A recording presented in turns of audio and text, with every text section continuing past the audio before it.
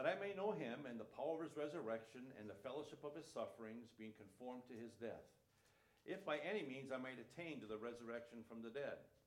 Not that I've already attained or am already perfected, but I press on, that I may lay hold of that for which Christ Jesus has also laid hold of me. Brethren, I do not count myself to have apprehended, but one thing I do, forgetting those things which are behind and reaching forward to those which are ahead, I press towards the goal for the prize of the upward call of God in Christ Jesus. Therefore, let us, as many as are mature, have this mind, and if in anything you think otherwise, God will reveal even this to you. Nevertheless, to the degree that we have already attained, let us walk by the same rule, let us be of the same mind. Let's pray. Father, we are so thankful for our Savior, the Lord Jesus Christ. Thank you, Father, that he did accomplish on the cross our redemption. He paid for sins, past, present, and future. And Father, we celebrate that today. Every day, Father, we rejoice in our Savior for taking our place on the cross. And Father, we especially remember him today, proclaim him today as we celebrate our Lord's death till he comes. And Father, it was a terrible price that was paid in giving your only Son, laying on him the iniquity of us all. But thank you that it was a victorious death as well, for he rose from the dead and offers to us, because of that, the forgiveness of sins, the assurance of eternal life, even abundant life in him. And so, Father, we're so thankful today for our Savior, the Lord Jesus Christ. Thank you that you as an almighty God are a personal God. You are a present help in trouble. You love us with an infinite love. Father, you seek to direct us in our lives, comfort us in our lives, help us navigate life. Father, thank you that you are a present God. And Father, you have created us for your fellowship. For that we're thankful. And Father, may we reciprocate. Even today as we approach your word, may we seek to know more of the God, as our passage before us says, that we might come to know you and better each and every day, Father, so that we could effectively serve you here as your children. And so, Father, be our teacher and guide. Equip us for the tasks and roles and missions that you've given to each of us, Father, that you might be glorified, not only in our individual lives, but even here together as a corporate family. Father, we pray for those who aren't with us today, that you'd watch over them, Father, and for those of us experiencing hardships and trials and challenges, Father, that you would comfort and strengthen and uphold us. And may we realize, Father, that you have given us exceeding great and precious promises, Father, that we might be able to navigate those challenges in life because you are always with us. Thank you for that wonderful promise. And so watch over our study this morning. May our worship have been acceptable, and may our study today be one out of worship and respect for your word. So quiet our hearts, prepare us to hear your word, and implant your word upon our hearts by your grace and through your Spirit today, we pray. In Jesus' name, amen.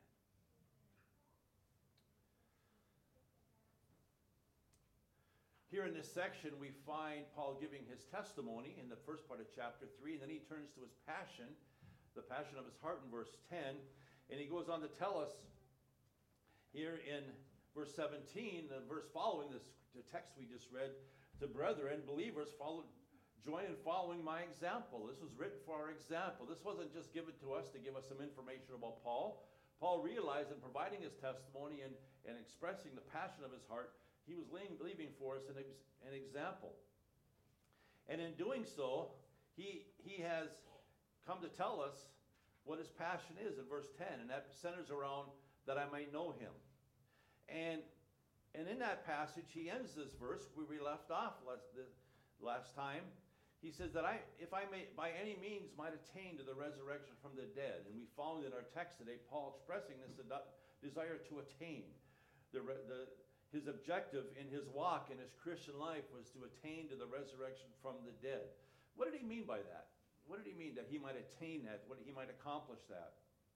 Well, the word means to arrive at. It means a place Paul wanted to get to. In verse 14, he calls it a goal that he wanted to accomplish, he wanted to pursue. We also see he mentions laying hold of this objective in his life. And according to Vines, the word means to lay hold of so as to possess as one's own, to appropriate or to seize upon, to take possession of. This is something Paul wanted to experience in his life. He wanted it to be real in his life. And so what is he saying? What is he wanting to lay hold of? What is he wanting to seize upon? What does he want to personally experience, we might put it today? Well, looking back in our text, on one hand, we might think that Paul is continuing his previous statement where he says that he wanted to be conformed to his death. Speaking of his identification with Christ, and being made conformable to his death. And we know the Bible teaches that in our identification with Christ, being in Christ, being Christ ones, there is this freedom that we can realize because our old man died with Christ. And let's go ahead and turn to Romans 6 this morning. If you would turn with me, please. Turn to Romans 6. And this is sometimes a hard passage to understand, but in some ways it's very simple. Because the Bible teaches us that when we're born sinners, we're born with a propensity to sin. And the Bible calls that nature that we have, that sinful tendency we have, in this context, the old man. It's also called that in the book of Ephesians and Colossians, the old man. It's called it's called self. It's called the nature of sin. And in verse 6 of Romans 6 here, in this proclamation of our freedom, it says, knowing this, that our old man was crucified with him, that body of sin might be done away with, that we shall no longer be slaves of sin. And verse 7 says, for he who has died has been freed from sin. And so in our identification with Christ as Christians, God broke the power of sin. That's really what this is. And I often call Romans 6 the Emancipation Proclamation of the believer. Just as Abraham Lincoln proclaimed the slaves free, they were legally free, but to practically enjoy that, they had to go out and claim that freedom, did they not? And that's what Romans 6 is. God's declared us liberated. We've been freed. We just sang that in our song. We've been freed from the enslavement to sin, because as unsaved, we are enslaved to that nature. We know no other way to live but to have a nature which is perpetually selfish, self-centered, and self-seeking, and likes a lot of bad stuff, so to speak. That's the characteristics of our sinful nature. We have an appetite for stuff that's bad for us, all couched in a nature that is in rebellion against God. But God has freed us from that. That's the good news. That's really the gospel for the believer. The good news for the believer is that we've been freed from the power of sin in our lives. Where the good news for the unsaved is they've been freed from the penalty of sin, which is hell. And they trust Christ as their Savior. You and I trust in Christ as our Savior to receive forgiveness of sins, the assurance of eternal life. And we've been freed from that condemnation because we are saved in Christ. Well, we have just as well been freed from the domination of sin, that which plagues us in life, that which always seems to bring us down and bring destruction to our lives. God says we should know this, that old man was crucified with Christ. The power of sin was broken in our lives. We've been freed from self. But we've been not only freed from sin, but we've been freed to live resurrected life, new life. God has also given us in its place the new nature, the new creation, the new life, the abundant life. And that's why verse 5 says, the previous verse here says, for if we have been united together in the likeness of his death, certainly we shall also be in the likeness of his resurrection. So we've been united with him in death. The Bible teaches that, and I don't know how that works technically, but God sees us as having been identified and united with him in his death so that the power of sin has been broken. But we have also been united in his life. We have his life in us so that we can walk in newness of life. And that's what the Christian life is. It's learning to walk in newness of life. Not in the influence of the old man, the old life, the old propensity to sin and be selfish and so on. But instead we walk in the Christ life, in the new life that we have in Christ. And that's why this passage goes on to tell us if you jump down to verse 12, let's start with verse 11. Likewise, you also then reckon yourselves to be dead indeed to sin. Recognize it's true, he says. Just live in light of the fact that you've been freed. You don't have to serve sin. That's the good news. Just like the slaves did not have to remain in bondage, at least legally. They were free to go and live their lives. A wonderful thing, wasn't it? But so for the Christian, we've been free to walk in newness of life. So reckon it to be true. To be dead to sin and alive to God. That's where life is lived. Our life is hid with Christ in God, Colossians tells us. Therefore, verse 12, do not let sin reign in your mortal body that you should obey in its lusts. Don't let it reign. You don't have to. Sometimes it seems like it, doesn't it? That it reigns. But you don't have to. That's the good news. And it's growing in grace is learning to experience freedom from that propensity to be snarky, to be lustful, to be selfish, and so on. Instead, verse 13, present your members as instruments of righteousness, not to sin, but to God, as being alive from the dead, and your members as instruments of righteousness to God. For sin shall not have dominion over you, for you're not under law, but under grace. And so we have this resurrected life to enjoy. So back in Philippians chapter 3, when Paul goes on to say that he wants to experience the resurrection from among the dead, some verses like to say, it could very well be referring to that. He says, I want to be identified with Christ in my death. And he said that in the context, remember, last time, a suffering for Christ. He wanted to experience the sufferings of Christ in sacrificial service for Jesus Christ. And he says, in that context, I need to die to self because self does not like suffering. That could be what he's referring to. We don't like suffering. It's not something we naturally pray for, as Paul expressed in verse 10. But instead, out of that death comes life. Life expressed in verse 10 in the sense of experience also the power of his resurrection. That's the new life we have in Christ. So Paul could be looking back with this phrase at the end of verse 11, that he might attain to the resurrection of the dead. I might learn to walk in the new life I have in Christ. But also in this context, looking forward, we see Paul helps clarify what he's saying even further. He goes beyond just living a little bit in newness of life. He mentions in verse 12 that he says, I have not attained or am already perfected. He uses this word perfected. I haven't attained yet. I haven't attained this resurrection from the dead because I am not yet perfect. That's what he says. And so we see included in this statement is the idea that Paul wanted to attain the state of completion or perfection that God is doing in our lives. And that's God's ultimate objective, isn't it? In order to be fit for heaven, we're going to be perfected someday when we are with him or like him. And in the meantime, God's in that business of making us Christ-like, isn't he? Now, I don't know if you have that goal for yourself. Now, some of us might think we're already there. But in all honesty, we know we're not. If not, ask our friends or spouses or children. They'll make it very clear that we haven't arrived. But that's what God is doing. In Romans 8, he tells us that he predestined us to be conformed to the image of his Son. In Galatians 4:19, it says this, my little children, for whom I travail in birth again till Christ is formed in you. That's what God is doing. We have seen this already in the book of Philippians. Chapter 1, verse 6 says, he who has begun a good work in you is going to perform it until the day of Christ. This is God's work. This is what he's doing in our lives. And sometimes we think when we go through struggles and trials and God brings convictions into our lives that God's just picking on us, but God has a wonderful plan for you. And part of that plan is the idea of being completely Christ-like. That's what God wants in our lives. We saw that in chapter 1 in verses 10 and 11 where God tells us that you may approve things that are excellent, that you may be sincere and without offense till the day of Christ, being filled with the fruits of righteousness, which are by Jesus Christ to the glory and praise of God. God wants us to grow in knowledge, as it says in verse 9, that we might be filled. That's filled to the full with the fruits of righteousness. See, that's how God originally created mankind. Adam and Eve were filled with the fruits of righteousness. They enjoyed a blessed, glorious existence together, free from the curse of sin around them, free from the influence of sin within them. And they were filled with the fruits of righteousness. And God wants to return us to that. In fact, he will someday.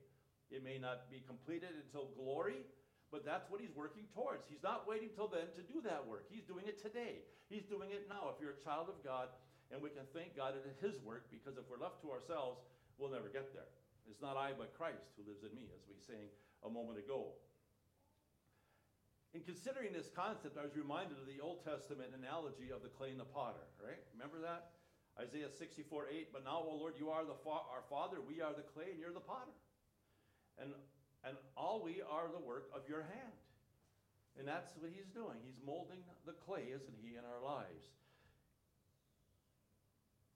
Jesus said the same thing himself when he speaks of marriage, using himself as an example. In Ephesians 5, Jesus says that he might sanctify and cleanse her with the washing of the water by the word, that he might present her to himself a glorious church.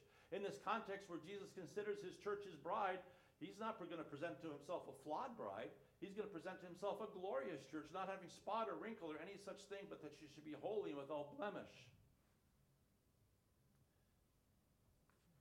In Titus chapter 2, It says that Jesus Christ gave himself for us that he might redeem us from every lawless deed and purify her for himself, his own special people, zealous for good works.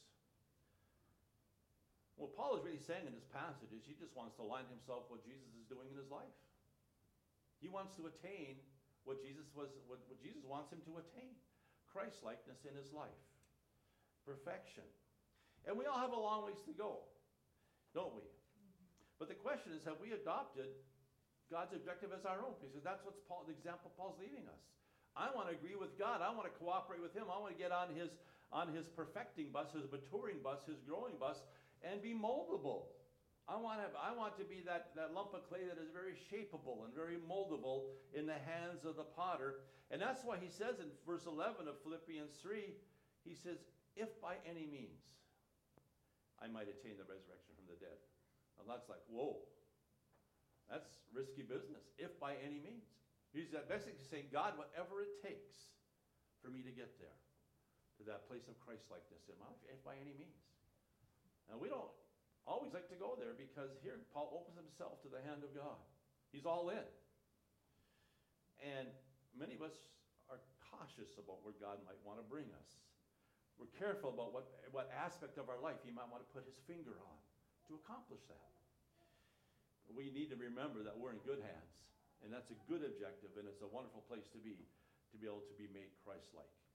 We can be thankful it's the work of God. See, Paul did not see abandonment to God as risky. Instead, he recognized it was the best place he could be. Now, Paul also recognizes, as we move on to verse 12, that this is a growth process. Paul says, I haven't attained.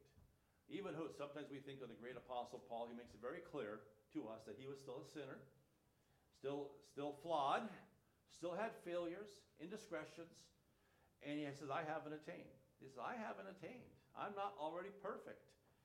He also says in verse 13, I haven't apprehended.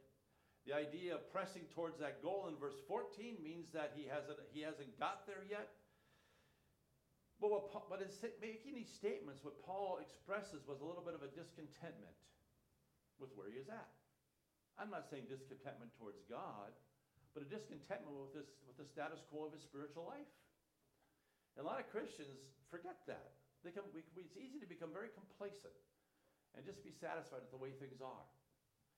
And yet forget this wonderful goal that God is seeking to accomplish in our lives of making us Christ-like. And we have to remember then, in order to avoid complacency, we have to remember what the elements of growth are in our lives. God makes it simple, doesn't it? Back in Philippians 1, verses 9 through 11, it says we need knowledge that leads to a growth in discernment and fruitful living. In 2 Peter 3:18, God says, but grow in the grace and knowledge of our Lord Jesus Christ. In other words, we have to grow in enjoying his love and grace and goodness to us and grow in knowledge of him. 1 Peter 2:2, as newborn babes desire the pure milk of the word that you may grow thereby. Ephesians 4:15, the admonition of the church is to speak the truth in love that we may grow up in him in all things who is the head, Christ.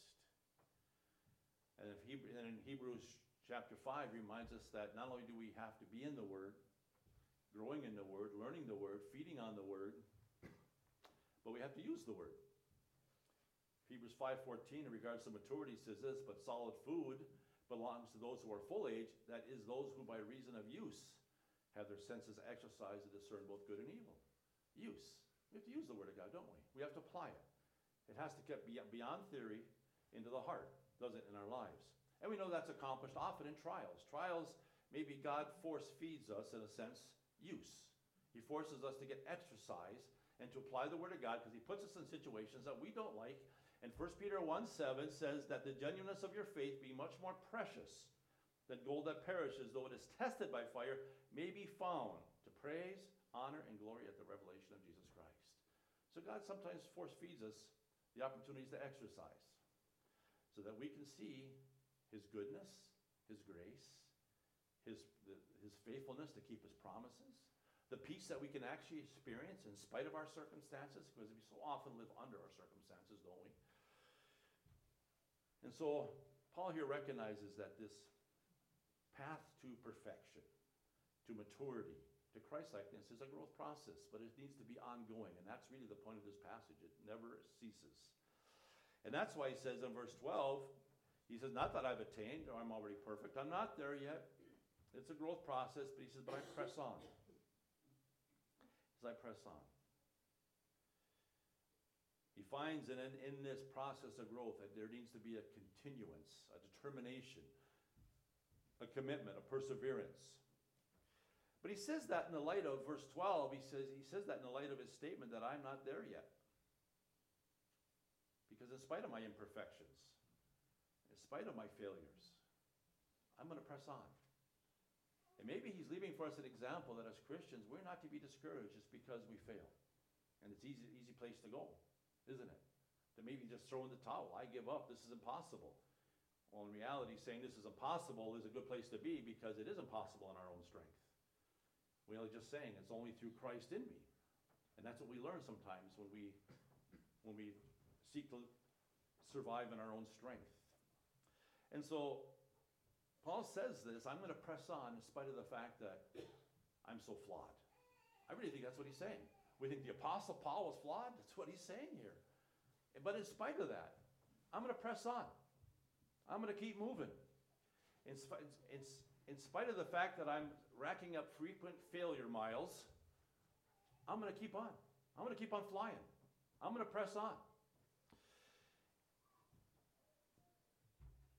You know, that attitude, no doubt, for you and I to do that, we need to really rest in God's mercy towards us, don't we? Recognize God's nature to forgive. Proverbs 28:13 says, he who covers his sins will not prosper, but whoever confesses and forsakes them will have mercy. That's all God wants out of our failures. He just wants an honesty. Whoever confesses and forsakes. When we see our failures, God doesn't want him to bury us in self-pity. He wants us to press on. But the first step to pressing on is the honesty and willingness to confess and forsake them. And that wonderful Psalm 103, in which God understands our frame and knows we're dust, he says this, he has not dealt with us according to our sins, nor punished us according to our iniquities. For as the heavens are high above the earth, so great is his mercy towards those who fear him. And the Bible is full of statements and the greatness of God's mercy. Later in that chapter, in verse 17, he says this, but the mercy of the Lord is from everlasting to everlasting on those who fear him, and his righteousness to children's children. God's mercy. We'd never deserve God's favor in our lives.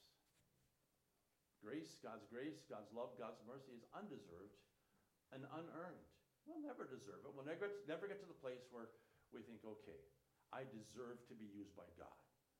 That's what Paul's saying here. He's not saying I finally achieved a place where I'm worthy to be an apostle. In fact, he said just the opposite. I haven't arrived. I'm not perfect. I'm flawed. But I know in spite of that, God wants me to use me in spite of myself. That's why that wonderful passage in 1 Corinthians 1 that says, for you see your calling, brethren, that not many wise according to the flesh, not many mighty, not many noble are called. But God has chosen the foolish things of the world to put to shame the wise. God has chosen the weak things of the world to put to shame the things which are mighty. And the base things of the world and the things which are despised, God has chosen, and the things which are not, to bring to nothing things that are. And if you read that verse, we need to be, in all honesty, say, I qualify. That's me. Then it says that no flesh should glory in his presence, because of him are you in Christ Jesus, who became for us wisdom from God, and righteousness and sanctification and redemption, that as is written, he that glories, let him glory in the Lord. See, God uses us in spite of ourselves. Now he wants us to be humble before him and have our sins confessed, but he wants us to press on. Not in our greatness, but in his. Not in our strength, but in his. And so Paul says, I press on that, verse 12, I may lay hold of that for which Christ Jesus has laid hold of me. Now Paul has a sometimes unique way of wording things, but he says, I want to experience, I want to seize upon the reasons Jesus saved me. Why did Jesus lay hold of me? That's what he's saying here. I want to lay hold of that. I want to align myself with his purposes and what he's doing with me. And I think this not only includes God's will for our lives, as we like to say, for Paul, it's his apostolic calling. But in the context here, it speaks to more than that. It speaks to the essence of life itself. Galatians 1:15 and 16, Paul says, "But when it pleased God to separate me from my mother's womb and called me through his grace to reveal his Son in me, that I might preach him among the Gentiles," and so on. I think the key phrase here is not only that he was called to preach, but he was called to reveal his Son in him. Not just through him, but in him. And Paul says, God called me to be an example of what it means to have Christ be seen in me. And I think that when Paul says here that I may lay hold of that in the context of attaining the resurrection of the dead, he's talking about, I want to experience, I want to get a hold of the reasons Jesus saved me. You know, God didn't just save us so that someday we could join him in eternity. He saved us to make us like his Son, and he begins that work the moment we get saved. And so laying hold, getting a grip on the things of God and the reason I'm here, why God saved me, what he has for me, so that my Christian life was more than just head knowledge, it becomes heart knowledge. And so Paul summarizes, this is what I want to lay hold of. This is my passion in life. And though all of us, including Paul and me, have had other goals and objectives and occupations and just things in life, but undergirding them all and overriding them all was his passion to know him and to know the reason God laid hold of him in life. And so in order to do that, he repeats once again, I do not count myself to have apprehended. He wants these believers to be perfectly clear. I'm not saying that I've gotten there. I haven't achieved. I'm far from achieving that.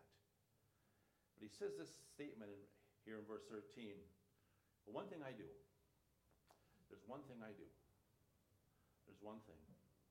You know, the way he puts that in this phrase makes me speak of there's one lifeline I grab onto in the midst of these struggles. There's one thing that I have to keep on doing. There's one thing that it's kind of like grit your teeth, determination to be faithful to the purposes of God. So there's one thing I'm going to be determined to continue in my life. And it's, you might read it and think, well, it's really two things here in this verse, but it's really the result of one movement, a movement towards God where he says, I want to forget those things which are behind and reach forth to those which are ahead. It's kind of one thing. It's one movement, but two sides of the same coin. It's backwards and forwards of what is behind and what is ahead here in his life.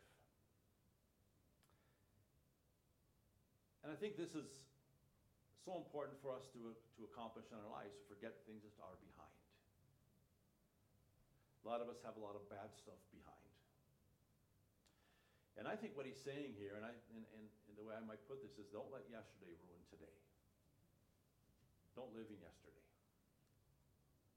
Don't let the things that happened yesterday define my today and tomorrow. And one of those things is obviously our failures.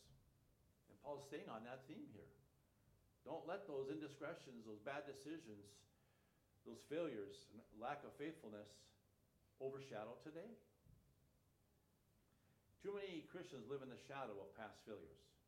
And though there are consequences to decisions that we have to live with, that's not what he's talking about here. We're talking about forgiving ourselves, isn't it? Forgiving ourselves begins with accepting forgiveness from God, because that's ultimately the one who has the power to forgive. And too often people can't forgive themselves, and the weight of those past failures weigh heavy on their conscience and on their hearts. And at the root of it is they sometimes just can't believe that God can forgive that sin, that failure. And they forget that God can heal. And they don't know that God can really restore. But that's really the whole message of the New Testament. That's what we celebrate today in the Lord's table. That God heals the brokenhearted. He heals what is broken. He fixes what is awry in our lives. He forgives and he cleanses. And that simple verse we often use in light of our sins and failures, 1 John 1:9, if we confess our sins, now it is conditional, but if we're going to be honest, if we confess our sins, he is faithful. That's the key word. Highlight that in your Bibles. Put it in capital letters. God is faithful and just to forgive us and to cleanse us from all unrighteousness. He forgives. He cleanses. He restores. He is faithful.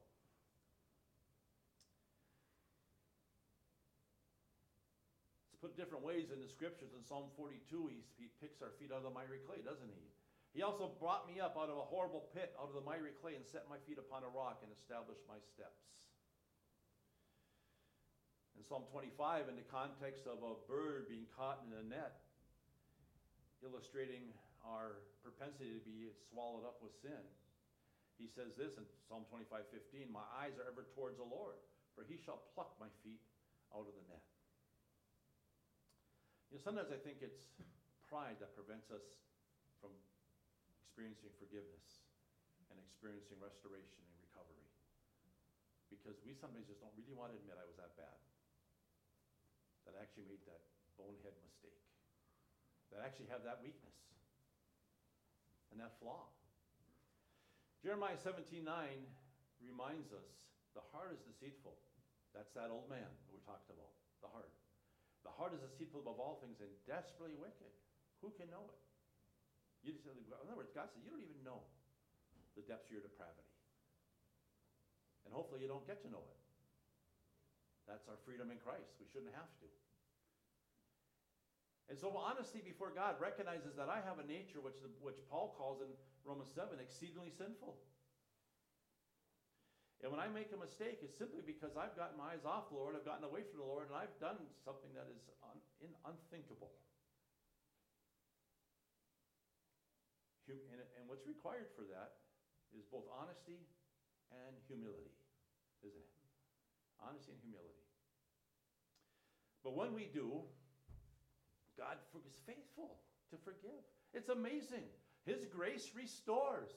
He forgets our sins. He puts them behind our back. He removes them as far as the east is from the west, and he doesn't hold grudges. And that's what we rest in, the grace of God, when that occurs in our lives. We cannot let yesterday ruin tomorrow.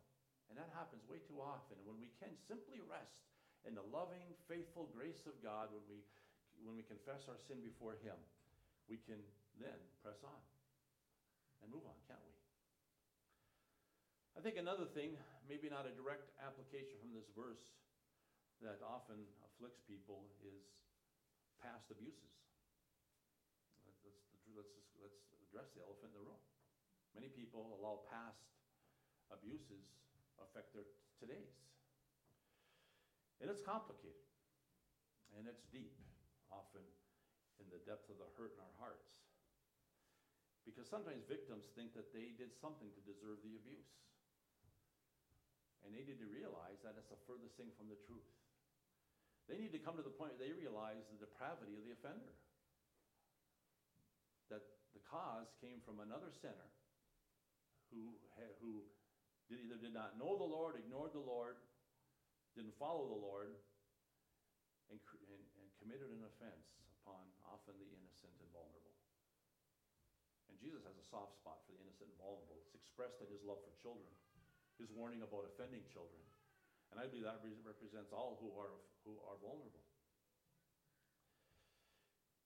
And the first thing a person has to realize that it was a bad person making awful decisions to treat another so horribly. And the abuses that mankind that commits upon each other is completely just unbelievable and unthinkable in life today. So what do you do when that happens? Do you live under the shadow of that abuse? But why should they? When the problem was not caused by them, though it may have affected them. And in reality, why continue to live in the victim's role, which will cripple your outlook for today, ruin your tomorrows because some evil person affected you yesterday? It's hard. It's difficult. But I think in Christ we can forget what was behind to the best of our abilities. We can give it to the Lord who loves us with an infinite love. We can rest in his loving arms. We can entrust that person to God to deal with as he sees fit in his time, because vengeance is of the Lord. Forgive if we can, but we need to move out from underneath that shadow. We need to leave the past where it belongs, in the past.